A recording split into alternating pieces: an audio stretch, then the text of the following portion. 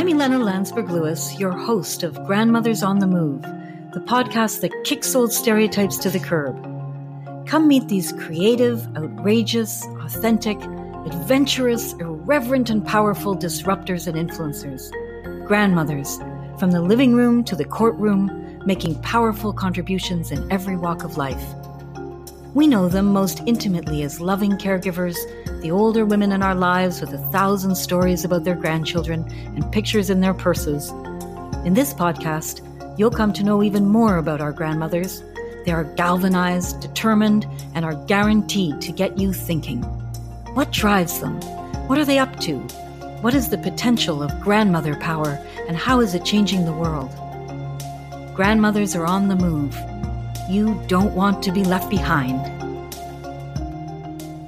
Hi, it's Elena. Welcome back to Grandmothers on the Move. Today, I'm speaking to Pat Dunn, and if her name rings a bell, it's probably because you saw a posting on the Grandmothers on the Move Facebook page where I shared a story about a group that Pat started on Facebook called Senior Ladies Living Together, and how it started with her own search for women to live with and expanded very quickly to almost like a movement of older women who are thinking about and looking for the same thing. Pat, thank you for joining us. It's wonderful to have you on Grandmothers on the Move. Oh, thank you so much for the opportunity, Lana. Why don't we just dive in and you tell me about Senior Ladies Living Together and why it started and why you thought about doing it and how it came to be? Well, it started out of my own need. I realized in January of this year that if I kept going the way I was going to have enormous debt and I would never get out of, and I had to find a way to make my monthly income last and pay for everything I needed. So I knew the biggest portion of that was rent, and perhaps there were other ladies in the same situation as me. I was also very lonely after the death of my husband, and I knew I needed to create some friendships and have a support system. I found the office experience of even applying for rent geared to income, it didn't feel right to me. When I go into seniors' apartments, buildings, it always feels so closed off. You walk down the hallways and every closed door after closed door, and sometimes people peeking out, and even the activities and stuff. And it felt just not right for me. I found the office experience of even applying wasn't pleasant. I didn't feel welcomed. I didn't feel understood or valued in any way. So I thought, I don't want that either, to spend the rest of my life with an agency overseeing my life. And so I want way more autonomy. Maybe one day I'll have to accept that reality, but right now I don't need to. So I kept my brain going, and Golden Girls came to my mind, and I thought, well, why not? There must be some other ladies in the Peterborough, Lindsay area like me who are concerned about finances and socially isolated in some ways. I thought, okay, I'm just going to ask. I knew how to do a Facebook group, put a Facebook group together, and I anticipated maybe 10 women joining me in that area. And by the end of the first week, I had 58. And I thought, okay, this is way too big for it to be just about me. And so it became a passion. It became a project. It became basically my life for the last 5 months to help others as well as myself. And now we are at 1,560 members after just 5 months. I'm just thrilled, of course, that I can help in some way. What I'm learning is I wasn't the only 65-year-old lonely lady out there. There's literally thousands and thousands of us. The group is just Ontario, but because of the publicity we've had, women have contacted me to ask if I would help them start a group in their province as well. But I haven't got time for that, so I'm still trying to figure out how that's going to happen, but I definitely would like to help if I can. Absolutely. Let's talk a little bit more about that social isolation, because I think that's something that you are so clear about and you've tapped into. I had been out of the country for 4 years, so coming back, I had to start over. All my friends had dissipated around doing their own retirement things. And then my husband died. So I was very, very isolated, and I'm finding that's not uncommon at all. What I find is it's hard for some people to say I'm lonely, even to themselves, because, particularly women, we spend our lives getting on with it, just doing. Don't feel very much like taking care of the laundry tonight, but it's got to be done. So you do it. Right. And we're also used to putting our own needs, even social needs, in the back background to make sure the kids are okay. And, we're exhausted at the end of the day. It's hard to go out and have some fun with the girls.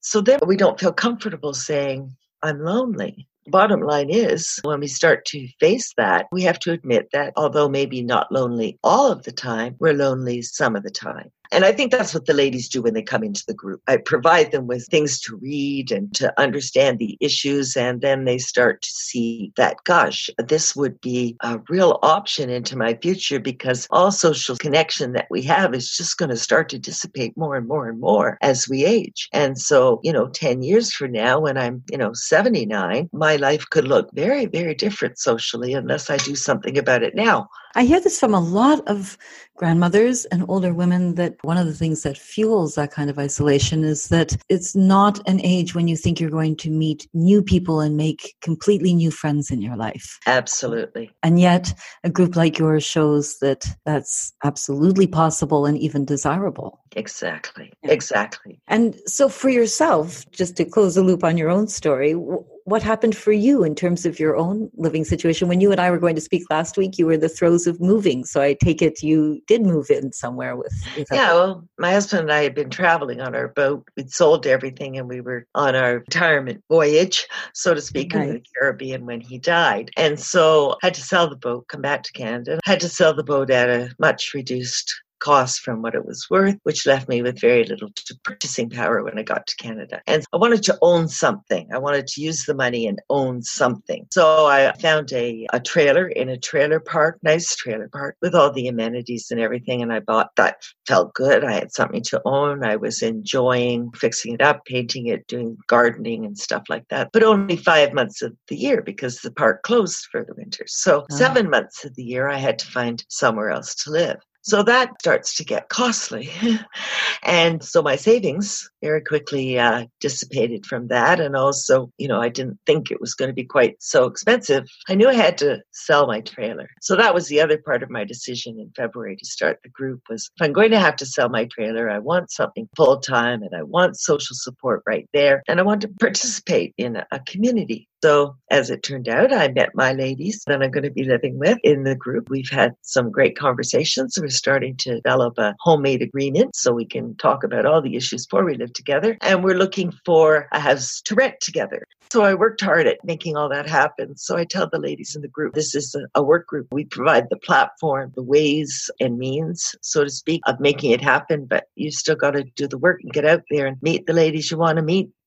That's fascinating because you're clearly very industrious and by hook or by crook, you're making it work. This sounds labor intensive. I mean, very rewarding, but labor intensive. And I think I read somewhere that you were working all day, every day, 7 days a week, sometimes in this working group. So why is that? What is taking up that much time and why is it worth it? Mm-hmm. Well, certainly running a Facebook group is not a simple thing to do it well. It requires a lot more work than people realize. My passion for this keeps me invested in doing it, but it was becoming clear to me in the last few months that it's not sustainable if I keep spending 12 to 14 hours a day, 7 days a week doing this. I can't do that forever. So we're looking at other options. I have a group now of 5 of us looking at other ways to do this and to make it sustainable. In terms of the reward, well, I mean, like 5 minutes in the group and you'll see what I mean. We have ladies that are in desperate need and literally homeless or very precariously housed. So helping them is a huge reward. And that can take a lot of time. Just looking around, finding the right ladies, the good match. Twist on the old matchmakers. Yeah. Older women in our communities. Makes you want to sing. Exactly. You mentioned earlier that there were a lot of political issues. Of course, I think it's obvious to anyone who's thinking about this or listening that this isn't just about, and it shouldn't be just about individuals or individual women helping each other, but that there is a system that must be broken in many ways if there are so many older women out there. And Facebook is just one platform. So there are many more women who I'm sure don't have a computer or aren't on Facebook who can't be reached right now. And I wonder what your take is on that, having had the opportunity to hear so many stories and be engaged with these women firsthand. Yeah, well, it doesn't take too long before you realize how woefully unprepared the country generally, and specifically Ontario, is for aging baby boomers. And the ones who most always seem to be women. But what I learned was not only were we woefully unprepared, we were woefully lacking in affordable housing. And so it's really quite pathetic. And Ontario and Nova Scotia are the two that lag behind most of the other provinces for taking action to help low-income people. So there's not only not enough rental housing available for any demographic, there's particularly no affordable rental housing for lower-income people. Then I started to worry that I would get their hopes up. Women come into the group and they read for a few days and then invariably, "Oh, Pat, I'm so grateful to you. I feel like I have a new lease on life. I have hope now. I've had no hope. I was painted into a corner." I mean, all of the ways in which they express their gratitude for the group, which is great. But if they can't find an affordable house, even if they are joined together with 4 other ladies, it's just hope that gets shattered. And I don't want to be part of that. So we're working on how we can become more politically active, and the right way to be politically active, the way that makes a difference, and to get public support. We're your mother, or we're your grandmother, or your aunt, or we feel that we can get a lot of support for this, but it has to be done right. So, we need to start looking at that too. Right. So we have another project on right. It's a blossoming project. That's clear. It started off as just as a sort of utilitarian, pragmatic thing, and now clearly there's lots of other issues that you're touching on, and now you're mobilizing. That's what it sounds like. Yes, we're trying to.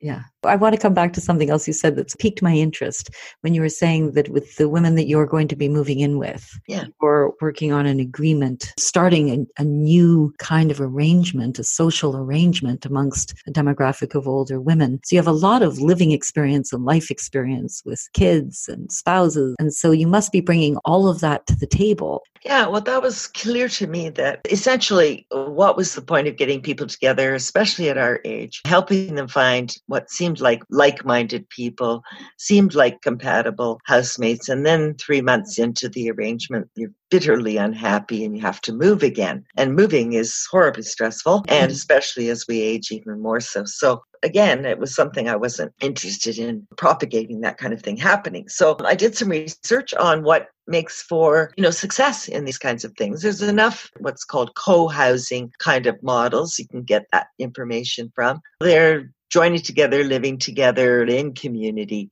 What are the issues that come up and what makes for success and what doesn't? And over again, it was clear to me as I did the reading, if you're not prepared, it's probably not going to work. What does preparation mean? It means not only talking to a potential homemate about how you have the same sense of humor, or because you like to laugh at and watch the same movies, you both like to garden. Those things aren't enough. And to live together compatibly, you've got to discuss a lot more than those things.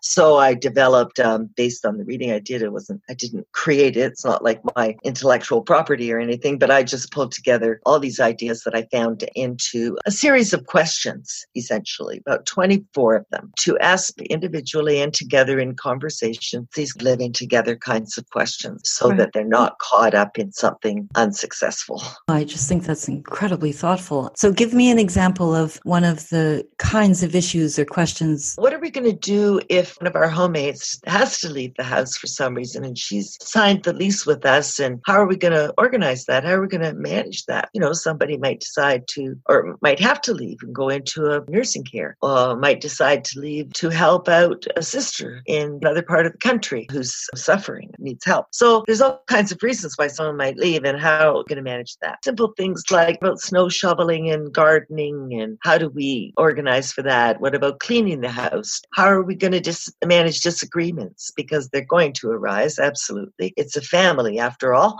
and we'll behave like family, and we're not always going to be in sync. What do we need to know about each other in order to work that through in a good way? The last one I put up was how to fight productively with your roommate. Are we going to cook every night? Is someone going to do the cooking? Or are we all going to share? How do we clean up after ourselves? What's that going to look like? So I just pose the questions, and then it's really just a start, because once people actually sit down with I put together a worksheet, they start thinking of other things. Like, for instance, one group got in touch with me and said, well, what we thought of was, what about having to put a ramp in at some point? If somebody's, suddenly has to be in a wheelchair, do we share the cost of putting in a ramp, or how do we do that? That and questions I have for creating their profile. It informs people about the others in the group, but also about yourself. You start to see things about yourself that you might not otherwise have seen. Like, for instance, if you're going to live in community and cost effectiveness that we need, we're not going to find a 5-bedroom house with 5 bathrooms,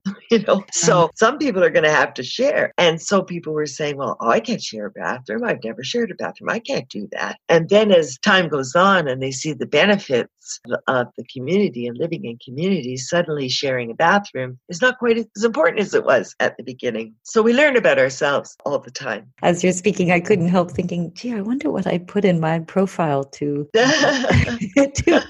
find people who would live harmoniously. It's actually quite a challenging thing to think about. Yeah. What you give on and what are things that are deal breakers for you personally. Yeah, that's what we call them too, deal breakers. I was thinking about grandchildren too, and I'm sure many of the older women have grandchildren that they'd like to come visit. And how does that work? You're building your own community as an adult older woman, but you also have extended family and community and around you, presumably. And so there's a lot to negotiate when you think about it at this stage in life. Exactly. That's one of our questions, actually. What about visitors? What about guests? How does that work? Who pays for their food while they're there? Have you talked to your daughter about what you're doing? What does she think about all of this? She just laughs and says, oh, Mom, trust you. You rock.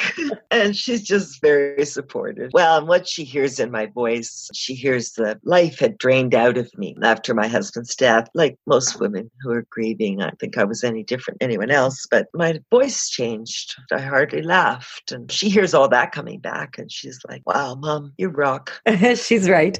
You do. Yeah, I do. It's implicit in everything you're saying. It's the backdrop for all of it, but it is the emotional landscape of older women. Everybody has a different story and everyone has a different experience, but it does seem to me as there are some things that are universal, just moments in life that I hear from a lot of grandmothers that they're experiencing. And it seems to me that the group that you've started also gives an outlet for women to be talking about that, because it's part of the struggle is to find somewhere to feel secure and supported. Yeah, well, exactly. And a lot of people come and they said, I don't know that I'll ever want to do this. I'm interested in talking with everyone and learning about it, but I don't know if it'll ever be for me. And sometimes they're the most active, on our feed, our newsfeed page, with commenting and sharing, because you're right, what they're receiving from the group may never be a community living arrangement, but what they're receiving is that community now for a sense of invisibleness that we experience as we age, not feeling that you have a purpose anymore or that you matter. I mean, it goes on and on. So yes, many of the 1,500 ladies that we have may never participate in what we're actually offering, right, but they're participating in the conversations. I guess it shows you how necessary it is, but also how few fora there are for it to happen. I hear the mobilization piece around thinking carefully through how do you... Political action, yeah. Right, around political action. And what else are you thinking? What do you hope happens next? Well, because it's being requested by so many across Canada for other provinces, I'd like to see senior ladies living together, sister groups across Canada, or a website that includes all Canadian women. So we're looking at that, what the costs of that will be, and go and get some funding and make it happen. And I'm sure amongst the women who are participating, there's all sorts of skills. Oh my gosh, yeah. Just discovered one of our ladies has a PhD in law. She's not only a lawyer, she's got a PhD. Lots and lots of skills within the group. We have a person with surveys. We're currently getting her help to design a good survey with the right kinds of questions that we need to get a snapshot of the 1,560 people we have right now to understand the who of the group. And there's ladies in the group that are living in their car, ladies with degrees, who've had very successful careers living in their car. You'd never know it. They'd never tell you. It's not going to get better. We have to do something. And what were you doing before you retired and went on the boat with your husband? How did you become this person who's doing this? I'm a nurse. I'm a registered nurse. I started out my early career in the hospital and was never keen on that. So I shifted to community nursing. And that's where my love of creating community and developing community comes from. So I went back to university and got a degree and became a public health nurse in my 40s. I've done a lot of counseling. I had a child die when he was 5.5 years old and I was 30. And I had my own healing to do and found the best way to do that was through a group I belonged to called Bereaved Families of Ontario. And I did about 10 years volunteering for them, leading self-help groups in that part of going through loss and building skills so you can survive and not only survive, but actually thrive.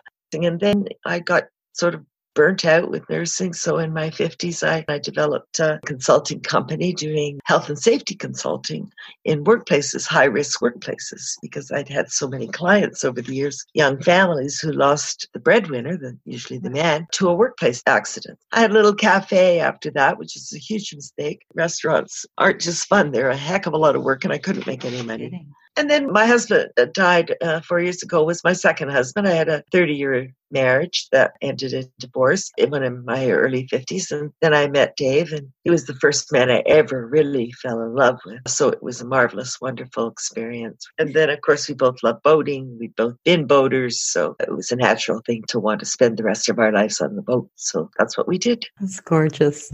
There is a continuity in the way that you've engaged with the people around you. Now it makes complete sense to me that when there wasn't something there, you just went ahead and started it. Yeah, it came from all of that. Yeah, absolutely. Yeah. I've always engaged with people that way. And it's one of the things that I love speaking to older women and grandmothers in particular is that there is this lifetime of building these skills. Emotional, pragmatic work skills, just a whole plethora of things that women are gathering and doing and not always recognizing until the moment where they have to activate them or plug them in. True, how true. Yeah, start to look and you see, oh my gosh, I have a lot to give to this. Lots that I can share and lots that I can do. And, I can't do it alone, but I can get it started. It's a lost resource in a way when women are in your position and the 1,500 plus women that you're engaging with, when all of those resources and skills and life learning have to be poured into just subsistence and survival, as opposed to having those needs met so that you can pour all of those skills into something else and whatever it is that's beyond staying alive and staying secure and having a place to live. That seems like a real shame to me the more I listen to you.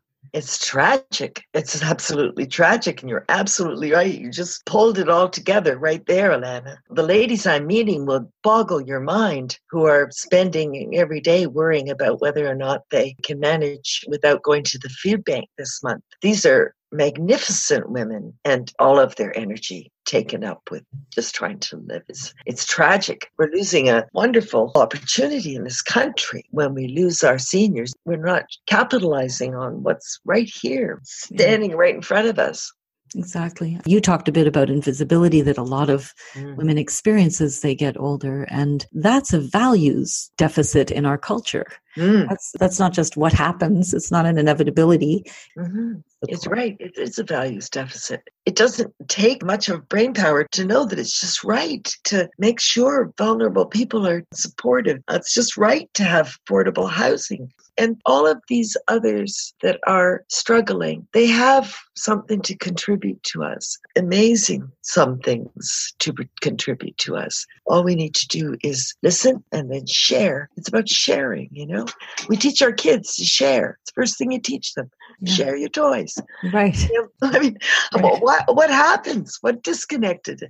Yeah, exactly. I just love that. And I love what you're doing. And I thank you so much for the contribution you're making. I hope this flourishes. I hope it gets the funding that it needs and the expansion, the visibility that it needs. It's really wonderful to hear from you who've been experiencing this precariousness yourself and have taken matters into your own hands and extended it beyond yourself, and real admiration. Well, thanks a lot, Alana, and thanks for the opportunity. The more people that start facing the reality of our housing crisis in this country, the better. So I'm happy to share my concerns about it. I want to make sure that people know how to get in touch with you. Yeah, so you go to facebook.com/groups/seniorladieslivingtogether.com and you'll get to the group and click on join, and you're in. Well, you have to answer a few questions.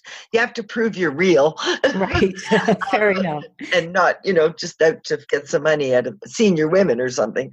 Right. But you just answer a few questions and you're in. Lovely. Okay, that's wonderful. Well, thank you so much, Pat. This was delightful. And I want to check back with you maybe in a few months so I can see how things are going.